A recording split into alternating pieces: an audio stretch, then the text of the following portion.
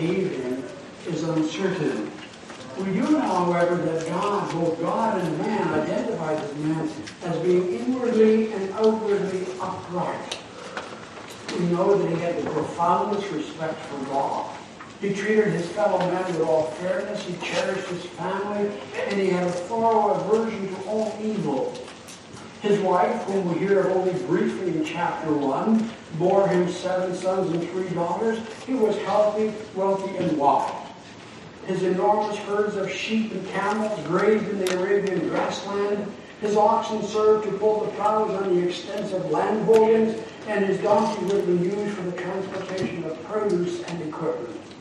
And to run such a mixed enterprise of cattle raising and agriculture would have required numerous slaves or servants, and those too were part of his extensive holdings. He was known as the wealthiest of the inhabitants of the East.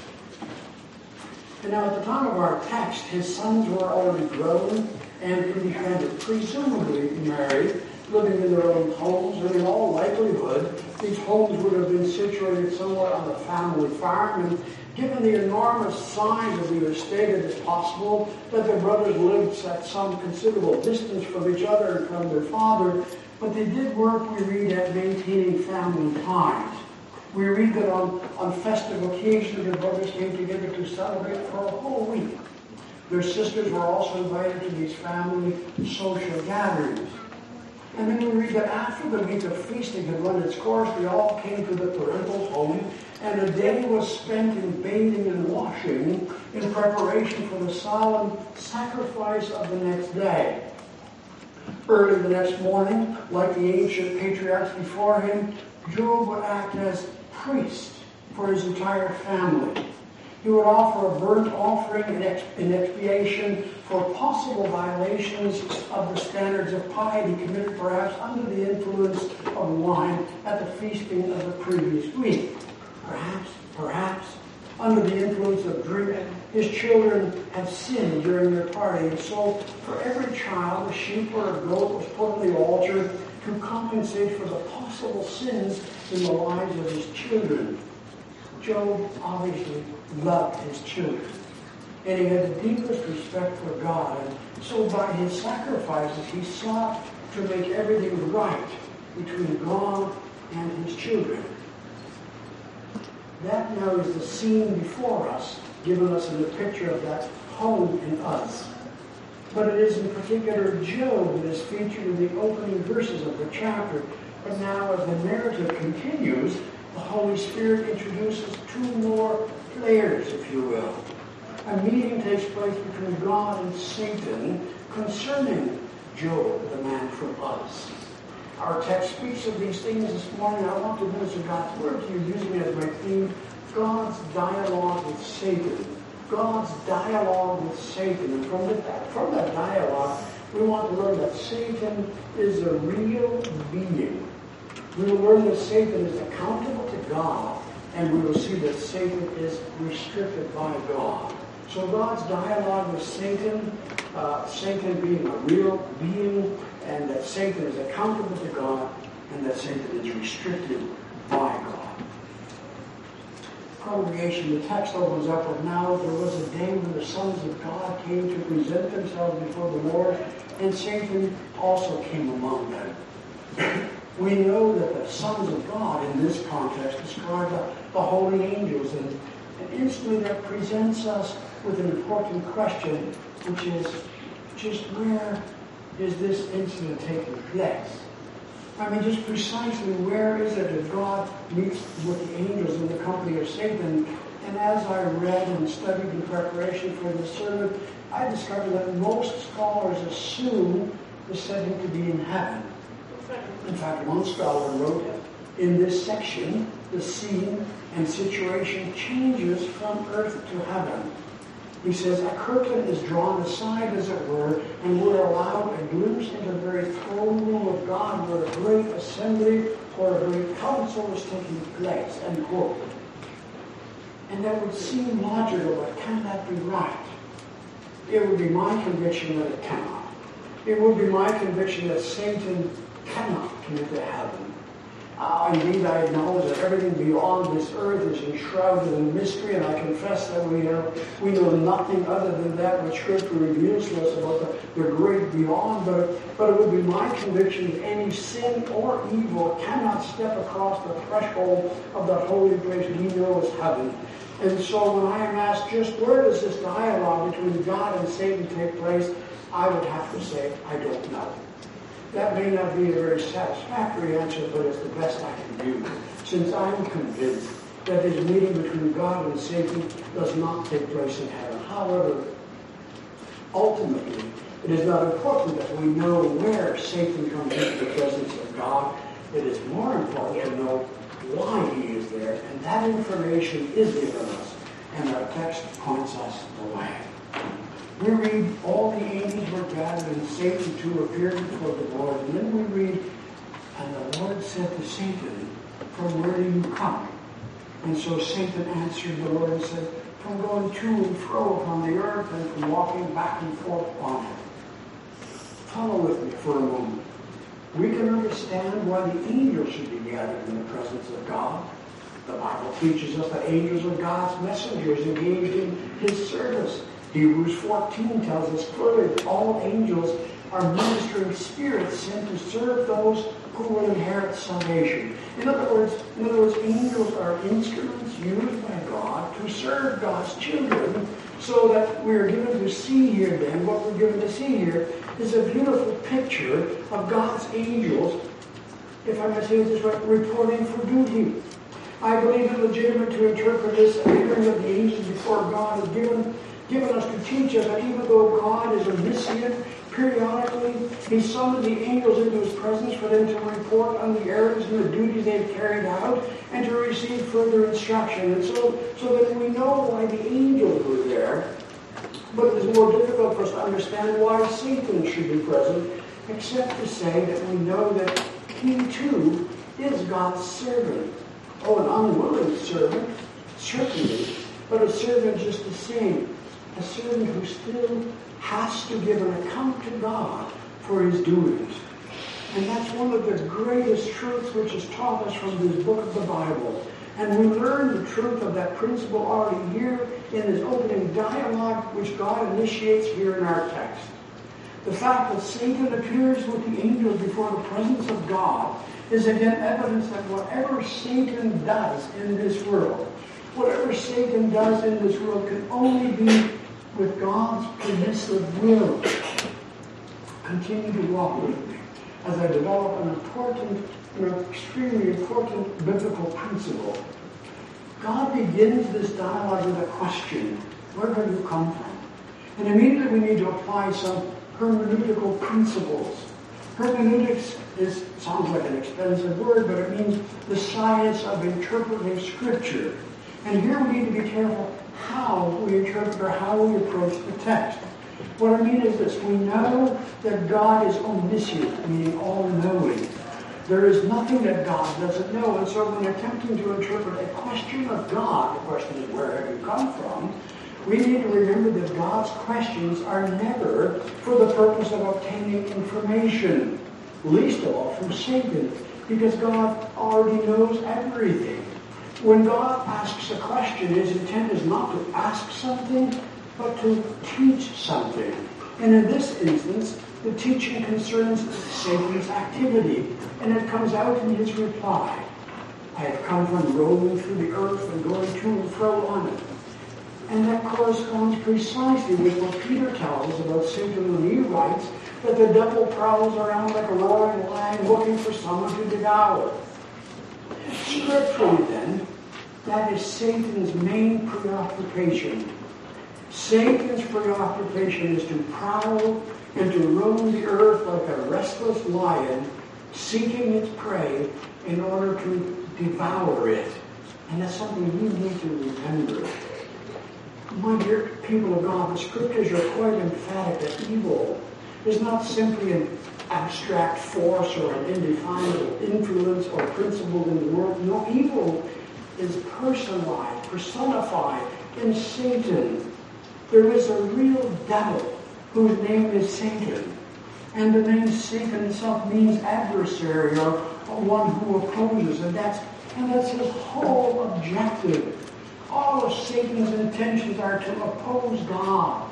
Satan is dedicated entirely to opposing God's truth and God's people. And we need to have it clearly in our minds that we're not dealing with, in this Christian life, with an abstract principle of evil, but with a real personality who plans and schemes and connives as he roams the earth, and who has a definite strategy to hinder the work of God in his church and in his people. Satan is real, and Satan is a real threat. And the Lord Jesus himself gives us a good example of this in his parable of the sower and the preaching of God's word. You remember that story? The seed is the word of God. And those along the pathway are the ones who hear, and then the devil comes, and we read that he takes away the word from their hearts so that they may not believe and be saved. Luke chapter 8. And notice that there is no suggestion that evil is some kind of an abstract principle. No. Our Lord tells us the parable to explain to us that Satan is a personal, intelligent being whose deliberate strategy is to hinder the advance of God's kingdom by preventing people from believing the word of the gospel. That's his function, his entire function, and we would be well served to know and to remember that. Jesus also emphasizes the personal existence of Satan by describing him as the prince of this world, John 11, as a liar and the father of lies, John 6. The temptations through which our Lord passed in the wilderness, Matthew 4, they were real because the tempter himself was real. He was no imaginary opponent, but he was the prince of demons, as Matthew tells us in chapter 9. And Paul calls him the ruler of the kingdom of the air in his letter to the Ephesians, and as such, Satan has under his command an army of demons engaged in a cosmic warfare with God's kingdom of truth and righteousness. My dear, precious people of God, Satan is real. His craft and cunning are great, and his intent is to destroy believers. We need to understand that. Satan is not interested in the world. The world belongs to him already. No, Satan's attention is addressed to those who want to serve the Lord. In other words, the object of Satan's hatred is you. Where have you come from? From roaming back and forth in the earth, checking to see who I can destroy. But pay close attention. A proper understanding here is crucial. Notice that it is now God who takes this dialogue a step further. He asks of Satan, have you considered my servant Job, that there is no one like him on the earth, he blameless and upright, a man who fears God and shuns evil? And once again, God's question is meant to teach us something about Satan's activity. My dear, precious people of God, capture this with me first of all. God's question here teaches us of Satan's special attention to believers. He had indeed considered Job. Satan knew all about Job, as was evident from his reply. Does Job fear God for nothing? Satan replied, have you not put a hedge around him and his household and everything he has? You have blessed the work of his hands so that his flocks and herds are spread throughout the land. My dear people of God, Satan had taken careful note of Job. Satan knew Job personally. In other words, then Satan knows you, and Satan knows me. He takes a personal interest in all of us who belong to the Lord Jesus Christ. Satan watches us very closely. He watches us and he notices every move we make. He examines every detail of our lives. He assesses our strengths. He makes careful note of our weaknesses, and then he devises the best form of attack to bring us crashing down morally and spiritually. Make no mistake about it. Satan has your number, and the moment you let down your guard, when the time is right, he will strike, just as he did with Job. And we notice from our text that Satan is a cynic. He always misreads and twists everything. He lies because he is the father of lies. Does Job fear God for nothing? He says, If I was to paraphrase just a little bit, we would read it to say, the only reason Job doesn't curse you, God, is because of the things you have done for him and given to him. Take those things away, and Job will curse you to your face. That gives us a clue as to what Satan is all about. His ambition is to curse God. My dear people, as I said, Satan's craft and cunning is great. He has a whole storehouse full of strategies to bring us down, and we see one here in this discussion.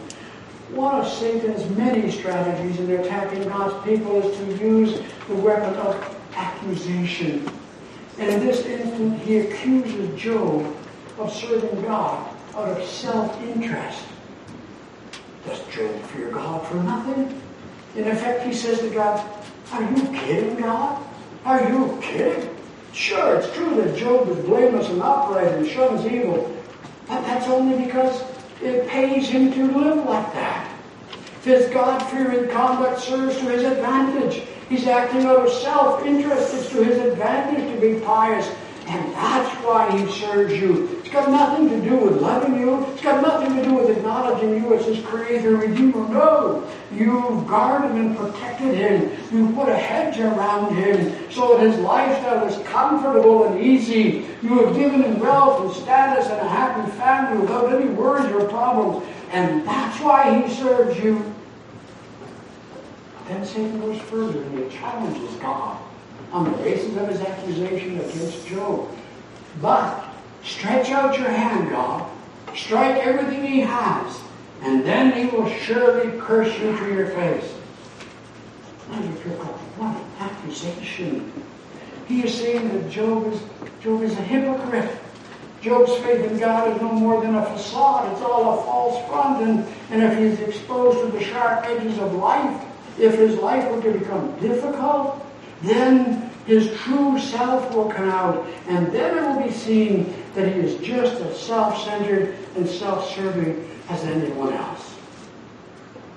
My dear people, our catechism speaks of being thankful in prosperity and remaining confident in adversity. But here Satan accuses Job of being thankful only in prosperity and suggests that he will fail miserably in adversity. Satan accuses Job, and he insists that Job's faith in God's mercy and goodness is real and genuine only when things are going well. My dear God, is that perhaps also so with us? Could it be that perhaps some of us do the same thing? What I mean is, when God puts a hedge around us, so to speak, so that our life is comfortable and undisturbed by problems or difficulties of any kind, then being faithful to our Christian convictions and praising God for his love and kindness is something that comes relatively easy, doesn't it? But what about when the way is hard? What about when sickness and bereavement enter your home? What about when each day seems to bring with it new worries and added tension? What about when a pandemic disturbs your life and your public worship? What about when the hedge seems to have been taken down, leaving the way open for Satan to attack you? Would your faith then still stand strong? Or would you become cynical and bitter and perhaps even resentful? That's what Satan accuses us of as God's people. Is it true? Is our love for God based to a large extent on self-interest? My dear congregation, sadly, there's more than a grain of truth to the accusation. There are church members who, under the pressures of life, begin to show an entirely different attitude when things don't go quite right, or when they are met with a great tragedy or a disappointment in life. The next thing we know is that they begin to grumble. They appear to become cold in their devotion. It's an important question, therefore. What happens? What happens to your faith? What happens to your faith and practice when that hedge around you is taken down? Satan challenges God directly with the words, but stretch out your hand and strike everything that he has, and he will surely curse you to your face. He's saying, in effect, let that hedge be taken down. And I will prove to you, God, that Job's love is only because of his material blessing. You have favored him, says Satan, and therefore he serves you. We can understand, can we not, that for the sake of his truth, God cannot allow that accusation to go unmet. And he accepts the challenge. The Lord says to Satan, very well then. Very well then. Everything that he has is in your hands. But on the man himself, do not lay a finger. And then Satan went out from the presence of the Lord. But now, secondly, an extremely important principle needs to be understood and applied here. Remember with me that Satan has come before God to give an account of himself. Verse 7. It's important that we understand it. In other words, although Satan has tremendous power, he does not have ultimate authority. Even in the fact that he is reporting to God, we see that he is not autonomous. His power is limited. His power is delegated. He cannot do as he pleases. His malice is under check. Satan's power is not on par with God's power. There is no equality between God and the devil, or God or good and evil. Calvin says in his Institutes of the Christian Religion, God holds the key. Now, follow this with me. Temptations in life, they come as a result of Satan's malice. God tempts no man, but a trial, that's different. Trials cannot simply be attributed to Satan. They can be attributed to him, but not solely to him. Notice with me that it is God. Notice with me that it is God who brings up the possibility of Job's trials to Satan. Have you considered my servant Job? We need to pay close attention here, for it is so very, very important that we understand this. We have to do with an almighty, majestic, and thrice-holy God who is sovereign. In other words, the ultimate authority for this trial is God's, not Satan. When bad things happen to God's people, God did it. That's the disturbing message of our text. Satan had indeed taken notice of Job, but he hadn't thought about afflicting Job until God mentions it. But the eternal frustration that Satan has to live with is that he can never accomplish what he desires. He is limited in his abilities. He is not omnipotent. He is a finite creature. What a tremendous comfort that has to be for you and for me. God sets boundaries around what Satan can and cannot do. Job can be tested. Satan can test him. Satan can tempt him. But God makes it clear that Job himself must remain unscathed. In other words, God sets the rules of engagement here. And yet, my dear precious saints, the disturbing thing for some of us in the realization that behind what happens here to Job, the loss of his family and his goods, behind all of that lies the hand of God. That's the problem, isn't it? Well, it's not so much that Job suffered. We're used to that. We see examples of that every day. And it isn't the so-called problem of evil either, or the resolving of the issue as to where did sin come from. No. The problem here, I'm very careful when I say this, but the problem here is God. Stating it like that is shocking, isn't it? How can God be a problem? But the issue we have to face in this and in subsequent chapters of this book is, how can God allow this to happen? We're stronger than that. It's not even a matter of God allowing it as though God was somehow passive in all of this. No, God actually instigates the trial. God puts the idea of afflicting Job in Satan's head. God initiated Job's trials, and even though it is God who sets the rules, the truth remains that Job's suffering is God's doing. That's the problem for so many struggling, ill-informed believers. Stating it that way reminds us again that the book of Job is primarily a book about God. And it is the issue that you will return to again and again as if you attempt to unfold this Old Testament book. The issue is not so much why do we suffer, but why does God make us to suffer? My dear people, what in Amos chapter 3, verse 6 we read, shall a trumpet be blown in the city and the people not be afraid? Shall there be evil in the city, and shall the Lord not have done it? Shocking, isn't it? Allow me an illustration here. Ezra chapter 2, verse 1, we read, those which had been carried away into Babylon returned again to Jerusalem and to Judah. You know the story. Follow with me. Taken as a whole, the story of the 800 years that God's people occupied Canaan, it is a woeful story. And towards the end it becomes the most tragic national record ever written. In it we see high calling and deep sinning. We see transcendent privilege and great abuse of it until deportation into exile was the only answer.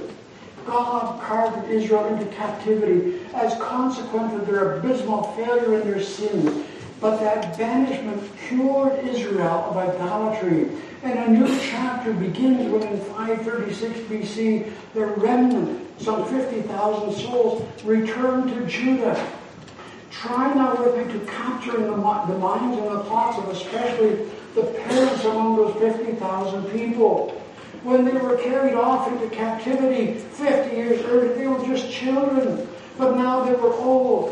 What strange thrill of emotion must have been theirs to go back again, to be back in the homeland. What memories, what gratitude to God, but what discouragement and despondency when they returned and saw the silted debris of their cities and the unkept entanglement of weeds where once had been fields of waving grain. Jerusalem was in ruins. The temple was destroyed. The Davidic throne was gone. What was there left?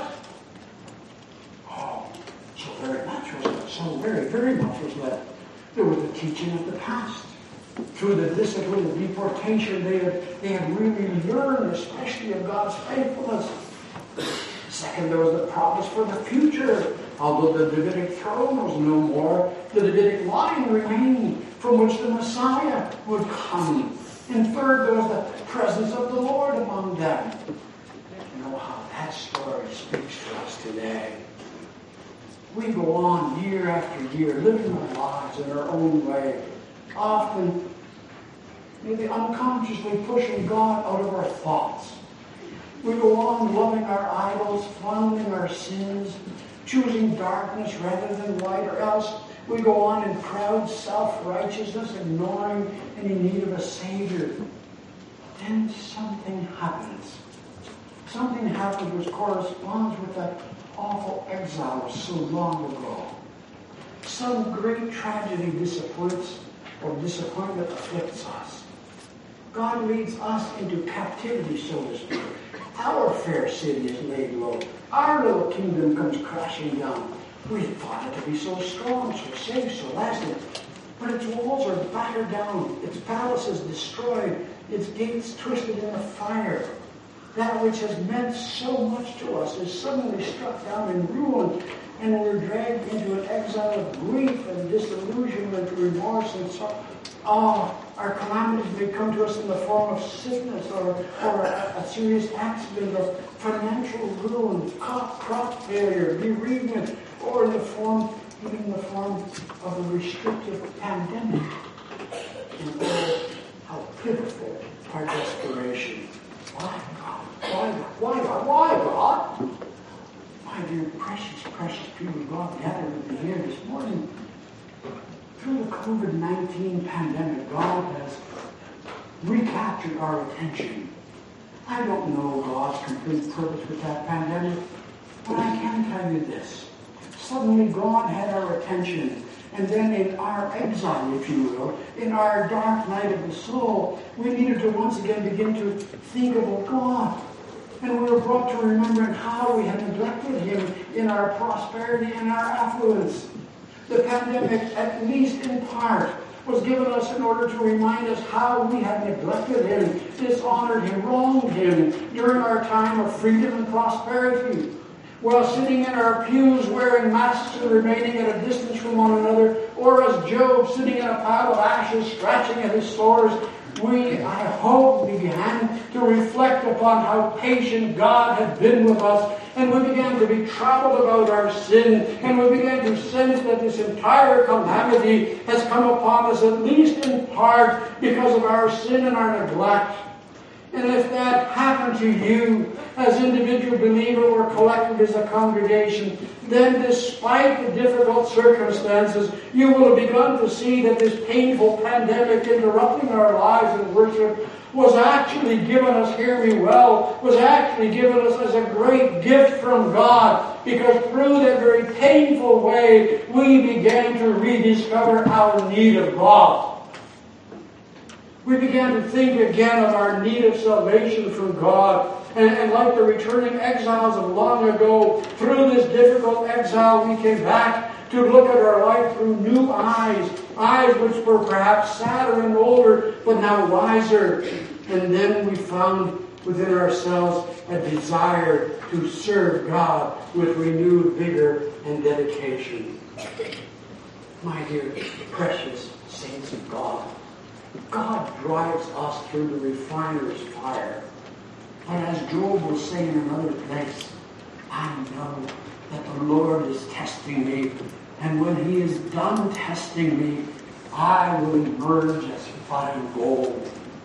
In other words, when that painful exile or the trial has its desired effect, that we are done with our idols. We're done with our complacency. We're done with our lukewarmness, and he becomes our all, and at last we find the joy which is deeper than any other joy can be. Seen from that perspective, what a blessedness when the Lord causes us to suffer. Count it all joy, says Peter, when you're called to suffer. For in that suffering, the Lord determines the genuineness of your faith, being much more precious than gold that perishes. My dear precious people of God, Dr. Martin Lloyd-Jones, you may be familiar with some, he's a wonderful Reformed theologian, but he tells the story of a young couple in this congregation who at best lived in the outer fringes of the church. They hardly ever attended the worship services. They were not involved at all in the life of the church. And Jones was aware that this couple desperately hoped for a child. But for 15 years, this is a true story, God had withheld that blessing. For 15 years, God had kept her womb closed. And her barrenness was a constant burden for them to bear. And almost miraculously, she conceived and gives birth to a beautiful baby girl after 15 years of marriage. But at 4 years of age, the child was killed by a drunk driver. Understandably, the couple was inconsolable, and they angrily stormed into Jones's study to make funeral arrangements. But they also demanded to know from him what kind of a heartless God Jones represented. And Jones tells us that he allowed them to vent their anger. And when they were finally quietly sobbing on the couch in his study, he said, now, he said, let me tell you a story. He said, there was once a farmer who raised sheep. And one day he was gazing out over his flock during lambing season. And he admired all of the animals and their young enjoying the pasture. But then he noticed a dark, angry cloud on the horizon. And for their protection, he herded his flock into the barn for safekeeping until the threat of danger was past. However, one sheep, accompanied by her little lamb, refused to follow the flock. And try as he may, he could not convince the animal. Every time he got close, it would scamper away and the little lamb would follow. And finally, he managed to grab the little lamb. He carried it in his bosom into the barn, and instantly the mother sheep followed, looking for her precious little lamb. You see, St. Jonas, God acts like that sometimes as well. Sometimes God takes a precious little lamb of ours into his heavenly barn in order to draw us back into the fold. If that happens here, he said to them, if that happens here, if the death of your child drives you back to the Lord, then her death has been the greatest blessing you could ever receive from the Lord. No. And then he goes the rest of the story. But people of God, to that end, God causes us to suffer. When God drives us through the refiner's fire, he does so in order to strengthen our faith and our resolve in the Christian life. Is it then not a great blessing when God visits us with calamity? Is it then not a great blessing when God disturbs our personal or communal nest? It is, if through the eyes of faith we will see and receive it as such, but if we stubbornly allow the discomfort that God sends us to drive us even further from him, or if we allow the root of bitterness to overcome us, then God's efforts have been wasted upon you, and without repentance, God's efforts will be held against you on the day of judgment. Count it all joy then when you are called to suffer, for it is God who sends suffering with his objective being to drive you closer to his loving Father's heart. Amen. Would you turn with me to Psalm 130? Psalm 130 will sing all praise.